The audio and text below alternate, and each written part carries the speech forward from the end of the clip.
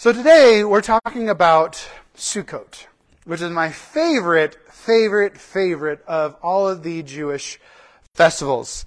And so as we talk about just different elements of leadership, the question that I want to pose to us is, does God lead you? Think about that and actually, honestly, take an evaluation of your heart and of your mind and of your spirit. Does God lead me? Write that down in your notes. Does God truly lead me?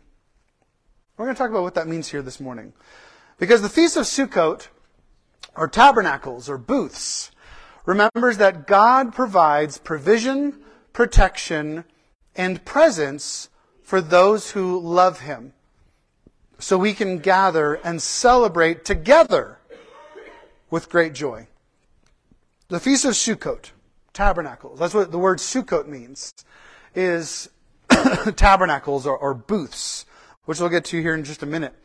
But this festival, this feast, remembers that God provides, that God is the one that provides the provisions, protection, and His presence to those who love Him, so that we can gather and celebrate together with great joy.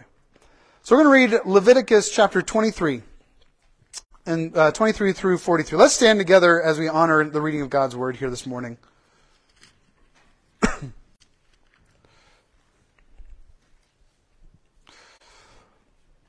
says this: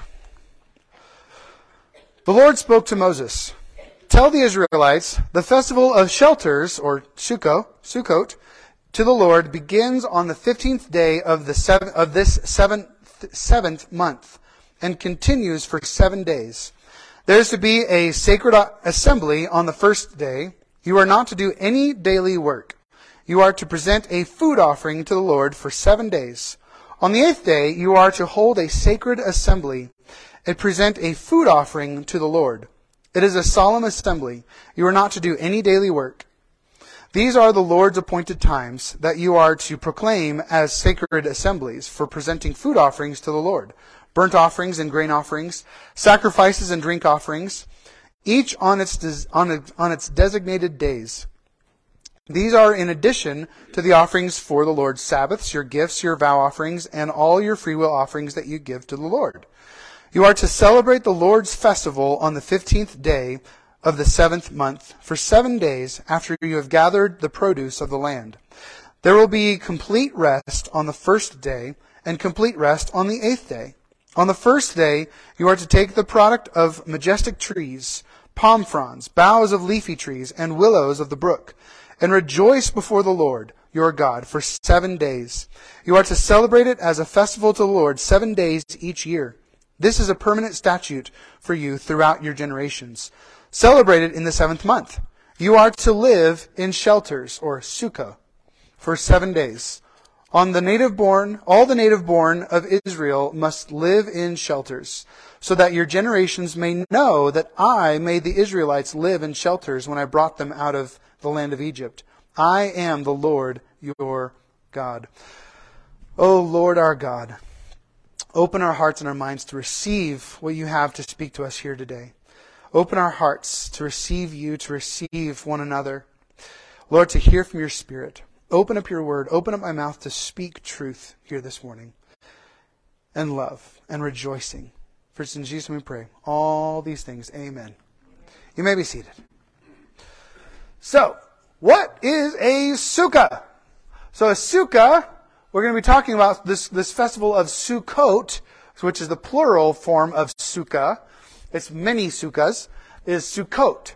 We're going to be talking about Sukkot for the next 2 weeks. So today and then next week as well. And so super excited to talk about it because, like I said, it's my favorite of all of the Jewish festivals. So sukkahs, this is a sukkah. So this is a temporary shelter. So the word sukkah means tabernacle or booth or simply temporary shelter that Israel lived in during the 40 years in the wilderness after they came out of Egypt. So they came out of Egypt and they wandered for 40 years and they would set these up. They were a nomadic people. They would travel and they would wander, as they say, wander. And so they wandered in the wilderness. And God provided for them every single day. He provided, what is it? Well, that's what it means. It means, what is it? Because they came out and they're like, what is it? And so it was a substance that, the dew fell on the ground, and when the dew evaporated, it left these white flakes. And they would collect the white flakes, and they would crush it down into a powder, and then use that powder to make cakes and all sorts of different things. It was their flour for bread. So they would then use the water and mix it together and make little cakes or make unleavened bread. So it was literally their daily bread. No, and I thought so too until about like a year ago. I was like, what is this? Yeah, but in the Bible, it's flakes, and they took the flakes and made it into cakes and stuff. So it became their flour. So it's kind of a flaky substance that tasted like honey, they said. And so it was kind of a sweet bread too. What's that? Yum. Yeah. Yum. But every day for 40 years. I mean, my mom can't have 2 meals of the same variety in a row. Like, we just had Mexican yesterday. Like, I know. I love Mexican. Let's do it again. I just had peanut butter and jelly yesterday, Mom. You're going to have them for the next one. Imagine having peanut butter and jelly every day. Only. That's it. That's all I get. Or bologna. Meat, yeah. They ended up asking for meat. But so they would live in these sukkahs, and so for 7 days to remember the wandering in the wilderness. Once they got into the promised land, but that's why he said that this will be a statute for you forever. Always do this so that you'll always remember. Always remember. Always remember, we wandered in the wilderness. That was fun. Yay, why would we want to remember that?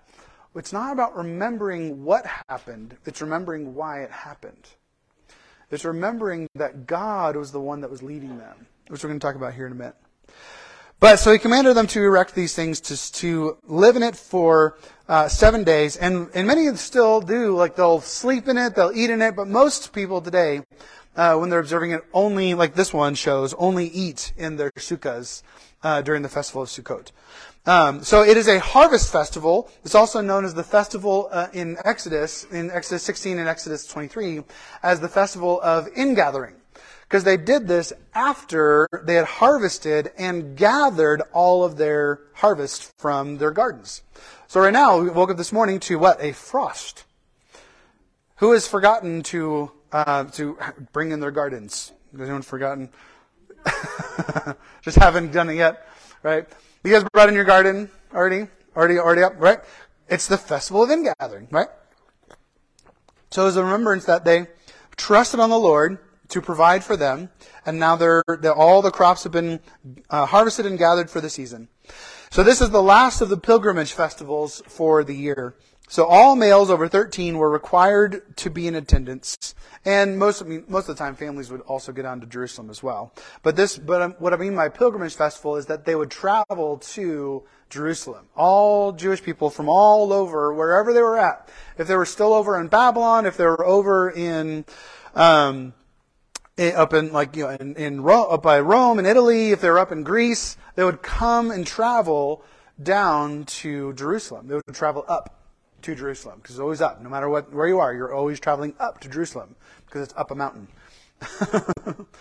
And so this festival was, and still is today, the most joyous and festive of all of Israel's feasts. This is the one that everyone looks forward to. This is the blowout, going forth, throwing all of your chips into one basket. If you're going to prepare and go all out for any festival, for any holiday, this is it. This is the one that you save up for all year and you look forward to all year. What holiday do you guys look forward to every year? Thanksgiving, right? Feasting, right? Christmas, right? We look forward to these things. These are great times to look forward to. This was the Jewish Oktoberfest. It was a big celebration after they had harvested everything, and they come together just to feast and to relax and to hang out and to laugh and to celebrate. This commemorated God's past goodness and provision during their wilderness sojourn, and it also commemorated the God's present goodness and provision with the completion of the harvest. That God is still providing. God is still providing. He is still giving what? His presence. He provides provision, protection, and presence for those who love Him. So they're in the Sukkahs. So the attitude of this holiday, oftentimes when we see this word holy, it's the holiest, it's a holy holiday, right? I mean, the word holiday literally means holy day. So when people are, saying holiday instead of Christmas, they're not taking Christ out of Christmas. They're just saying holy day. Happy holy day. Great. Cool. I'm cool with that. Because it's a holy day. But this attitude almost times is like this solemn or almost like stoic, thing like, some sort of like introspective, not happy, not a smile on your face, just more like I'm going to honor the Lord. But this is not what this festival is all about. This is not what these feast festivals are all about. This feast or festival is coming before the very presence of Yahweh in joy. It even says in the scripture, what does it say? In chapter 23, he said this, somewhere. I feel like I'm like Jesus. It says somewhere. In verse 40, and rejoice before the Lord your God for 7 days. This is a party. Rejoice. Play music. Dance. Break the plates. Whoa. Opa. Right? It is this party. So basically he's saying, you must party for 7 days. Right? Oh, darn. Celebrate the Lord's goodness. Celebrate His presence. Celebrate His provision and protection for you. Go all out. This is a 7-day potluck. We're going to do this. This is a 7-day potluck, never ending, always have snacks and wine and beer like available and just having sodas and just party hardy. Because we are welcomed into God's presence. Because we are His people. Together, we are set apart. We are holy. It's interesting that it's widely believed that so the colonists, the early Puritans, were apparently, I just found this out, really learned in the Hebrew Scriptures and in the cultures and celebrations and of the Hebrew people. They were great students of Hebrew language and culture. And it's interesting that it seems like it's widely believed by a lot of scholars that the first Thanksgiving was actually an expression of Sukkot. Kind of cool. So it wasn't just like a one-day, yay, Thanksgiving meal. It was like a week-long festival of celebration and community with the native people. That was the goal. That was their heart behind it. Israel's time, in fact, in the wilderness is known as the time of our blessing. The time of our rejoicing. So the time in Israel's time in the wilderness is known as that, our time of our rejoicing. Because it's interesting to think about. Okay, they're wandering in the wilderness. They're eating manna every day. But think about this.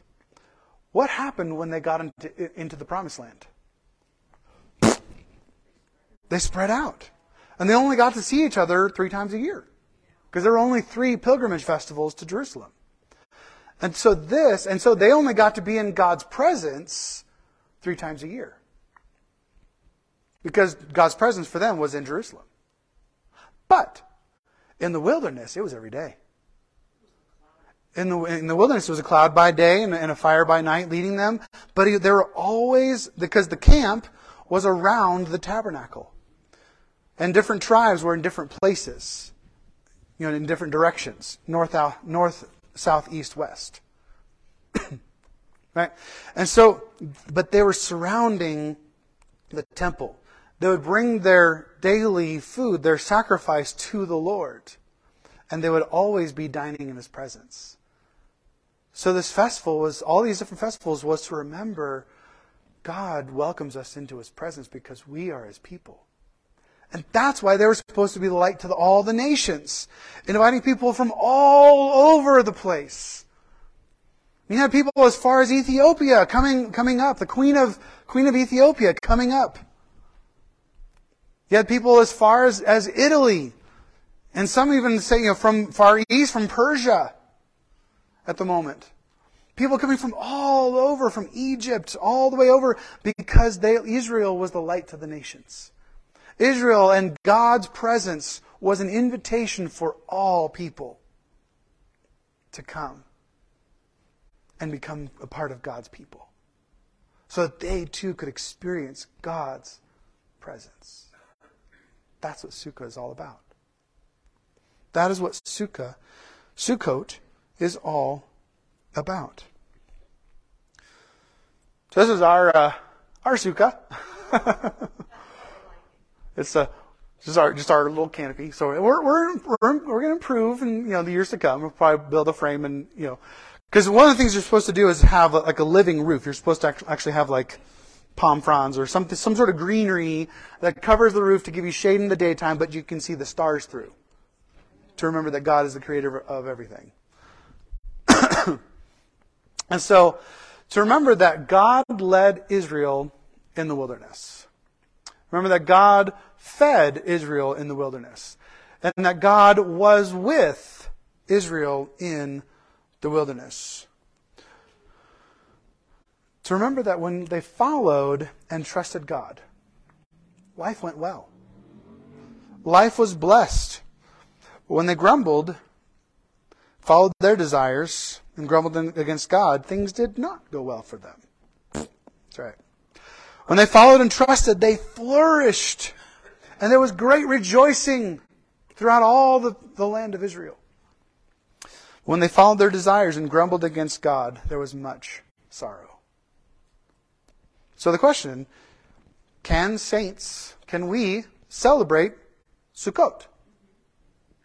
Like last week? Yes! Woo! This is an invitation for us. God has invited us to also participate in Sukkot. Now, here's the thing. He's not commanding us by any means. Like we talked about last week and the week before. If you don't celebrate any of the Jewish festivals, you are not in sin. You're not rebelling against God if you don't celebrate the Jewish festivals. It's just good. It's an invitation to celebrate God. What better way to celebrate God than in the festivals that He has already given us? And there's so many times all throughout the New Testament where Paul is alluding to these different festivals. He's alluding to Passover. He's alluding to Sukkot. Actually, Jesus, there's a big chunk. We're going to talk about this next week with Sukkot as we talk about it next week. But there's so many incredible things that Jesus did that are accounted for in different books of the New Testament during Sukkot. And it's super exciting. Oh my gosh, I'm so excited to talk for next week's sermon. You guys have to come back. It's going to be awesome. But it's just one of the things specifically was to heal the blind man. That was Sukkot. Wow. By sending him to the pool of Siloam, which I got to next week. It's awesome. But basically it's known as the pond or the water of living water. Wow. Which was the representation of Holy Spirit poured out. So he told the blind man to go and wash in the living water. Come next week. It's going to be awesome.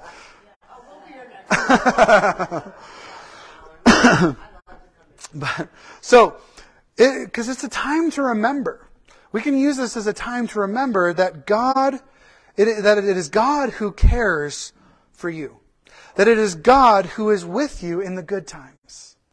That it is God who is with you to sustain you and comfort you in the bad. That it is God who leads you. God who provides for you. God who saves you. And God who glorifies you and will resurrect you. So again, that question. Does God lead you? Yes. Take this question home with you to consider it. Because if He leads you, how does He lead you? Or if you think He does, are there areas where you let Him? How do you let Him? Do you listen to Him? Does God have permission to lead you? Do you give God opportunity and a listening ear to listen to Him?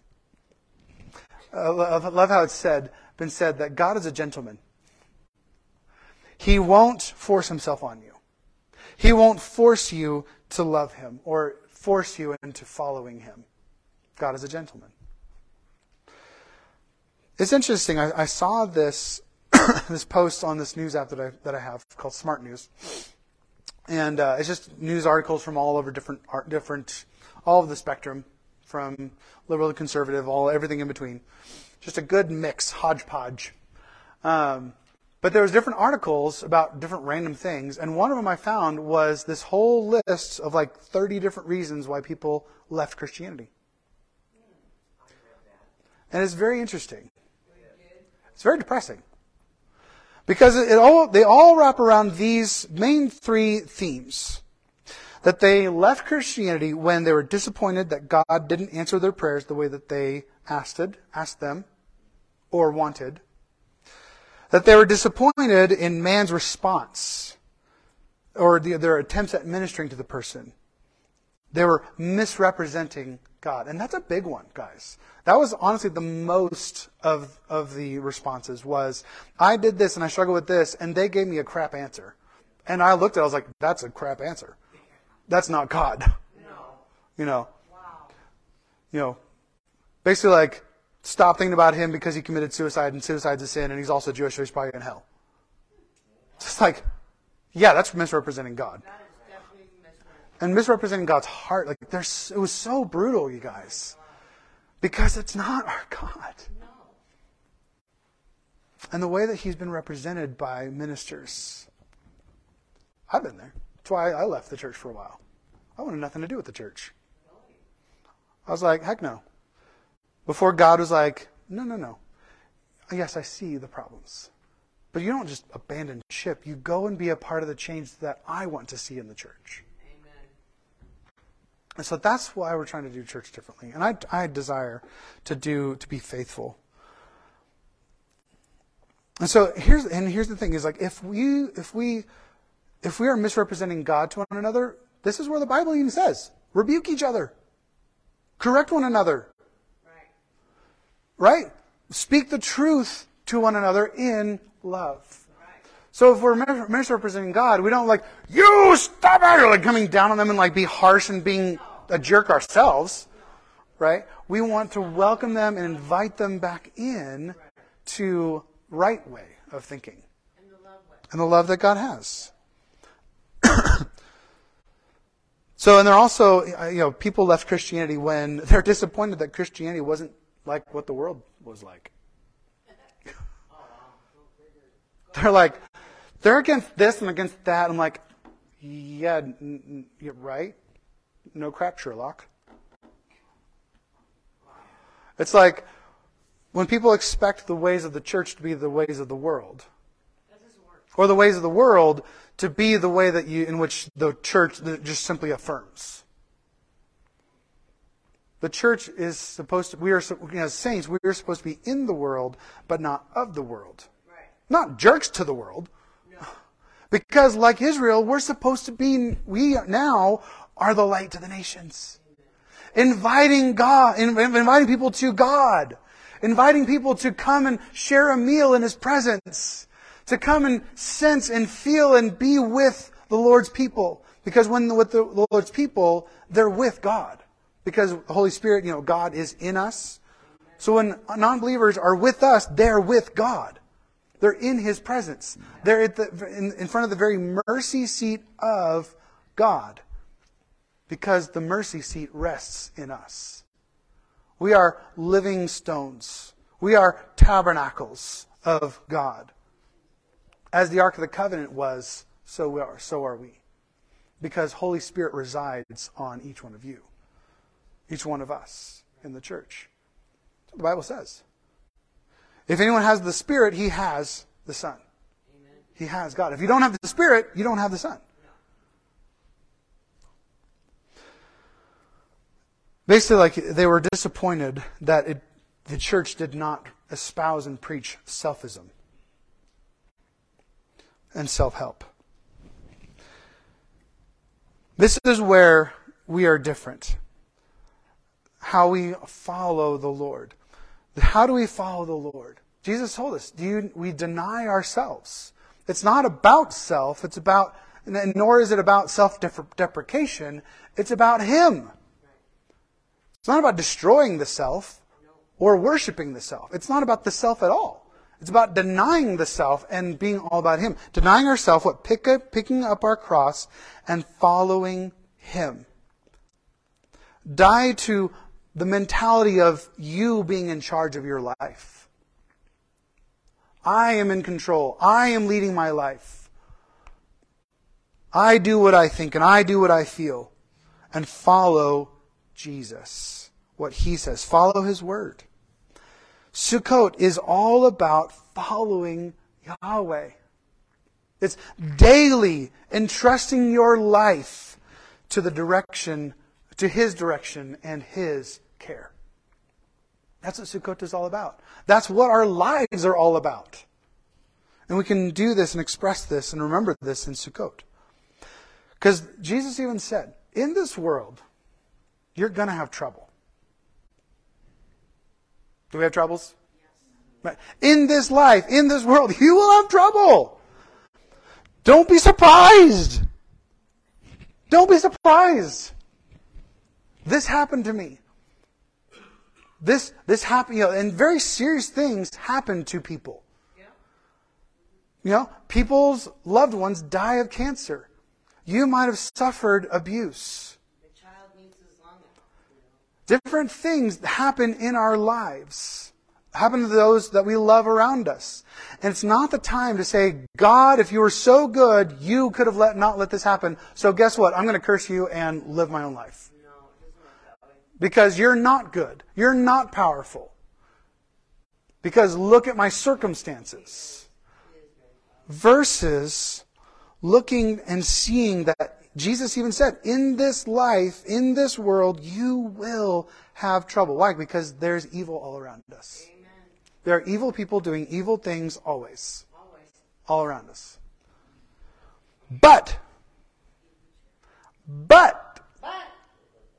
be of good cheer. But God. But take heart. Take courage. Be encouraged. I have overcome the world. So, as God's saints, are we denying ourselves? Facing our trial through selfism? God, if you would have only answered my prayers my way, then I'd still think you're a good God. God, if you would have done this and fixed my circumstances so this person wouldn't have died of cancer, I prayed you all the time and you still let them die. Versus, that's a trouble. And recognizing that cancer is going to be in this world. Abuse is going to be in this world. War is going to be in this world. Lies and deception, corruption are going to be in this world. But are we also taking heart? Are we being encouraged? Because our God has overcome the world. In 1962, Billy Graham gave an amazing and powerful sermon. Another thing happened in 1962, right now, starting today. 60 years ago today, shush your butt. 60 years ago today was the beginning of the Cuban Missile Crisis. And Billy Graham gave us a sermon during the spring, during the escalation that started the Cuban Missile Crisis on October 16th, 1962. This is what he said. He focused on the church. He said, Christianity is losing because of its lack of commitment and surrender and dedication. There are thousands of people today in our churches who at least have their name on the church row, but have no deep commitment to Christ, who have never really had an encounter with the living Christ. They've never really been converted to Christ.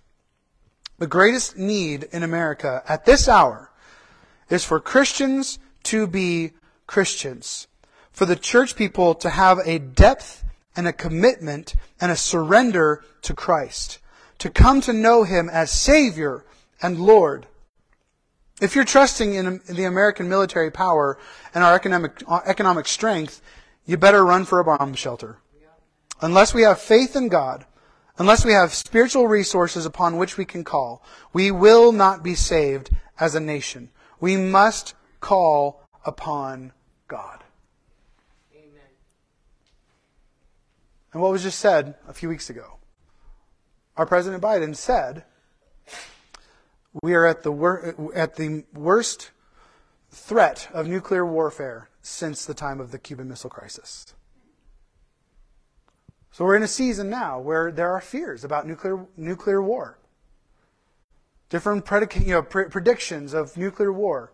If Russia drops a nuclear warhead, and then NATO fights back, and then they fight back, and then we fight back, and stock up on your whatever the chemical is, little pills. Stock up on water, stock up on this, stock up on that. Better prepare. Better go and face it like everyone else in the world and be freaked out and start prepping. No, there's nothing wrong with being prepared. Power goes out all the time, right? Well, ish. But it's interesting that we have a tendency to look like Israel, to be overcome by the desire to run to Egypt. To run back to our comfort zone. To run back to what seems logical. Versus continuing to press forward, only relying on God. Christ knows where the world is going. Our God isn't surprised by anything. He's not surprised by anything that is in the coming weeks. He's not going to be surprised by the election. He's not going to be surprised by what happens in Ukraine or the rest of the world. Jesus Christ is not surprised. He knows where the world is going. And Christ will lead us if we let Him. As he even said in John chapter 16, verse 13, said, the Spirit leads us into all truth. He will lead us if we'll let Him. Our lives as God's saints are not to be lived like the rest of the world. We live a different way. We live in a different way. That's why we were called, our original name was followers of the way. The way of Christ. The way that Christ taught. The way that Christ lived. That was how the church lived. We are followers of the way, the truth, and the life. We have a different way, a different truth, a different life than the rest of the world. We're weird. Yep, I'm proud of it. Woo! Yepers, come on. Here is my official permission giving to you guys. You have permission to be weird. Yes, amen. Be weird! Weird! Right? We're weird. Be weird. Enjoy being weird. Yes. It may not always be fun.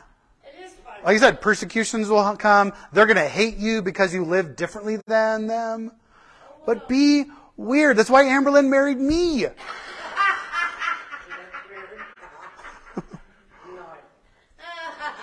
mean, I'll just randomly break out, in a cheerleader kick or something like that. I'm weird. I'm cool with being weird. being weird by not freaking out with the rest of the world. No. By thinking and reacting, responding differently than the rest of the world. Amen. And honestly, sometimes differently than a lot of those in the church that are wrapped up in the ways of the world.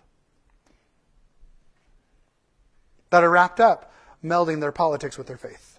Oh, no. I know that probably hurts some. Be weird. Rejoice. Be weird in this world. Romans 8 says, so then, brothers and sisters, we are not obligated to the what? The flesh, the sarx, the world's mentality, the world's way of living, this earthly realm. That's what sarx, the flesh, means. To live according to the sarx. Because if you live according to the flesh, you're going to die. Spiritually, emotionally, physically. But if by the Spirit you put to death the deeds of the body, you will live. For all those who are led by God's Spirit are God's sons and daughters. For you did not receive a spirit of slavery to fall back into fear. Instead, you received the Spirit of adoption, by whom we cry, Abba, Father. The Spirit Himself testifies together with our spirit that we are God's children. And if children, also heirs to receive. Heirs of God and co-heirs with Christ, if indeed we suffer with Him, so that we may also be glorified. Does that sound like a religion that everything just goes, woo? No. Suffering is a part of the Christian life. And enduring. Turn to God. Always. Always. Turn to God. Put your complete faith, your very life, into His care. Under His leadership. Not just having a faith that looks to God in the bad times when you need God. Oh, God is always there for me when I'm struggling. God is always there for me when I'm suffering. Always. Good, the bad, the ugly, the joyful. But here's the thing. Even especially in the good times. Because you won't fully be able to celebrate and feel the joy unless you celebrate it with the God who created joy. And whose very essence is joy. Christ is coming again. Could be 100 hours or 1,000 hours. Could be 1,000 days. Could be 1,000 years. I don't know. How will He find you? Essentially, there's a passage in 1 Thessalonians 4. At the very end of it, he says, encourage one another with these words. And the whole chapter is all about the return of Christ. He is going to return with the sound of the trumpet. He's going to return with power. He's going to return with this and this and this fanfare and this fanfare. He's going to do this and this. So therefore, encourage one another with these words. Encourage each other that Christ is coming again. Words of the reminder of Christ's final and victorious return. Are you discouraged? Disappointed? No. Fearful in this life? Are there times when we do? Yeah, 100%. Feel discouraged? Deflated? Fearful? Stressed? Anxious? Encourage one another with these words. And then endure to the end. Endure to the end. Be comforted. Be at peace. Christ will come and we will be with Him. We can be with Him today and through prayer and walking by the Spirit today. Rejoice, as Paul even encouraged the Philippians. Rejoice in the Lord always. Shoot, I'll say it again. Rejoice! That wasn't just me. That was, you read right there. It says, I will say it again.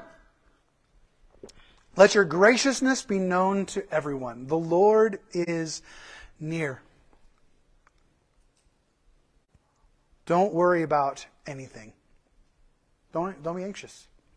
Don't allow yourself to be anxious. But in everything, Through prayer, petition, and thanksgiving, present your requests to God.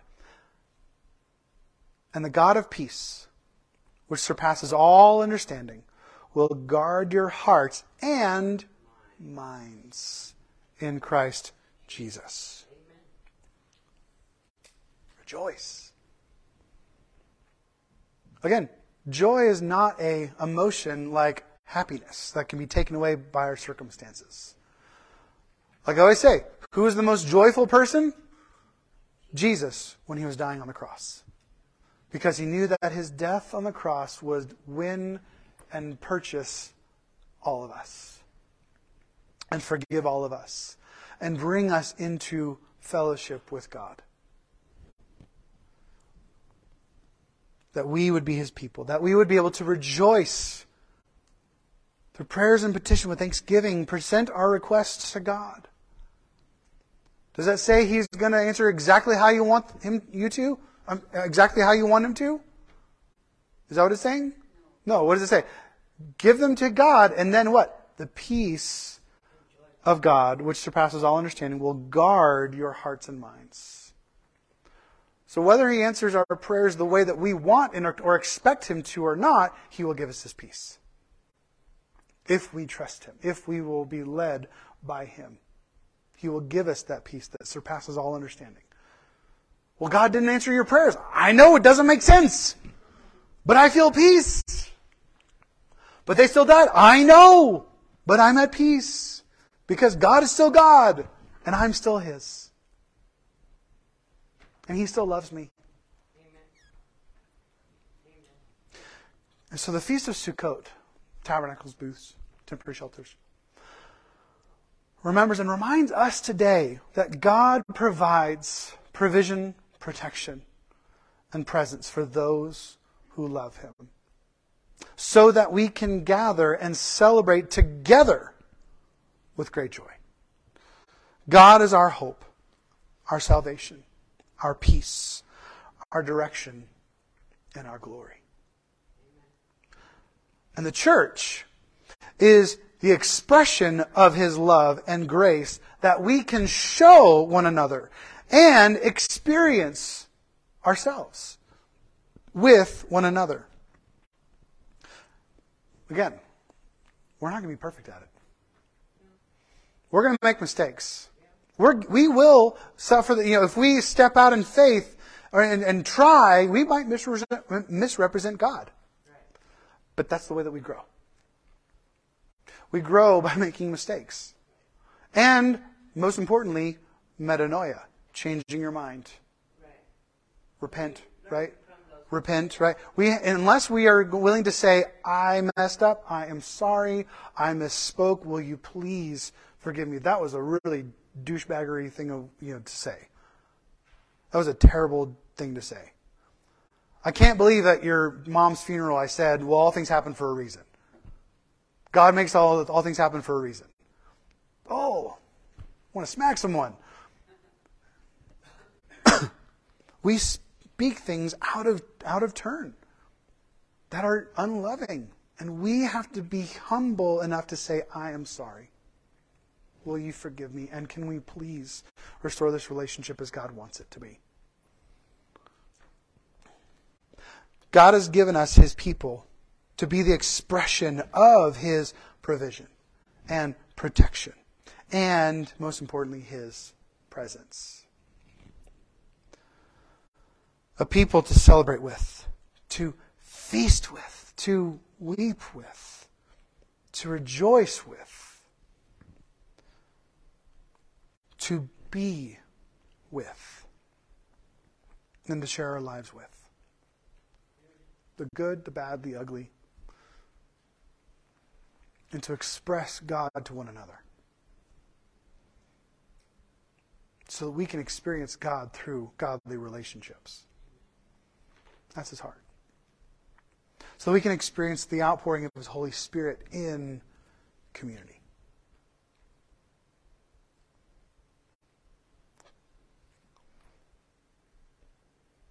Jesus, we thank you for the festival of Sukkot. We thank you for the reminder that you desire to lead your people.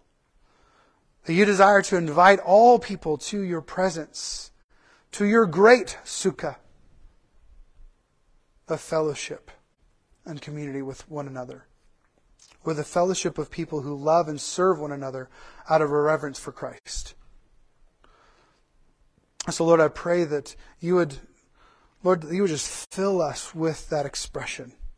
You would just fill us with fellowship and relationship to share life and encouragement with one another, to encourage each other with words of reminder of who we are, that you are coming again, to remind each other of your grace, to remind each other of your love, to remind each other of your forgiveness and your restoration and your endurance, to have a people to weep with, to rejoice with, to feast with, to mourn with.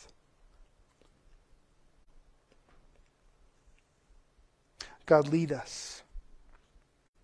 Lead each one of us individually, and lead us together as your church, as your ecclesia here in Belgrade. We love you, Jesus. And all these things we pray in your name. Amen.